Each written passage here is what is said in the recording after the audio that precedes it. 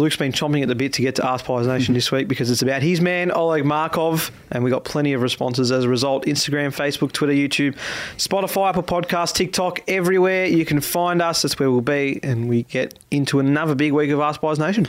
Yeah, so just asking... is he a part of the best 22, best 23 look towards September? He's in there right now, but does he stay in there? And that's sort of a bit of a good discussion point, not just for him, but a few other players that we've already mentioned. But just quickly, another reason why I love Ollie, he loves his dog and he posts about his dog, and I just love dogs. But he also dresses his dog up in Collingwood gear, and I think that's right? Just, if you check out his Instagram, I think it's just... Do you?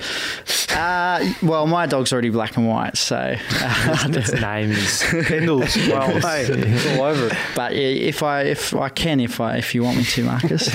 No, I'm fine. I was just wondering if you shared that trait. But I thought it was really cute, the photo I seen. Reasonable being, unfortunately, he's not in the best 22 with De Goey's and Sidebottom still to return. It's nice to see he played well, though. There's the other perspective. I've got a point on that. So if you're going to take... Obviously, there's no way we can't not have De Goey in this side as well.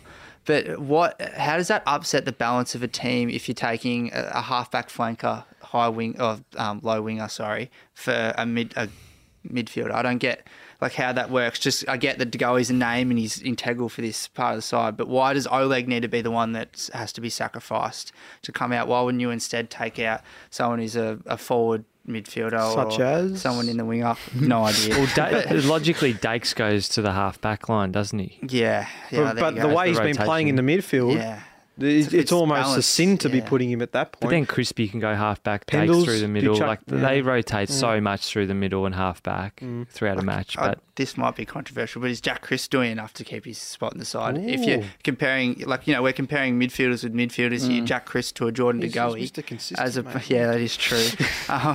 As opposed to Jordan De Goey to Oleg Markov or Daniel McStay to Oleg Markov. It's just not the same. You just want to go viral on TikTok with that. No, I don't, not at all. It's a fair one, and it's a fair one that can be raised about, probably not many, but there's the same names that always get brought up aren't necessarily the ones we should be looking at to go out. The Hoskin, Elliott, Markov. I think Bo is more the realistic choice potentially if you are to look down that line, but then that takes away the effects that he has on a game too. So it's just... Because even a few weeks ago, Elliott was in that bit of a firing line as well, and now you look, well, we have to have him in there because he's so important when he is on, but if he ends up going through a bit of a slump again, then it goes, well, is he...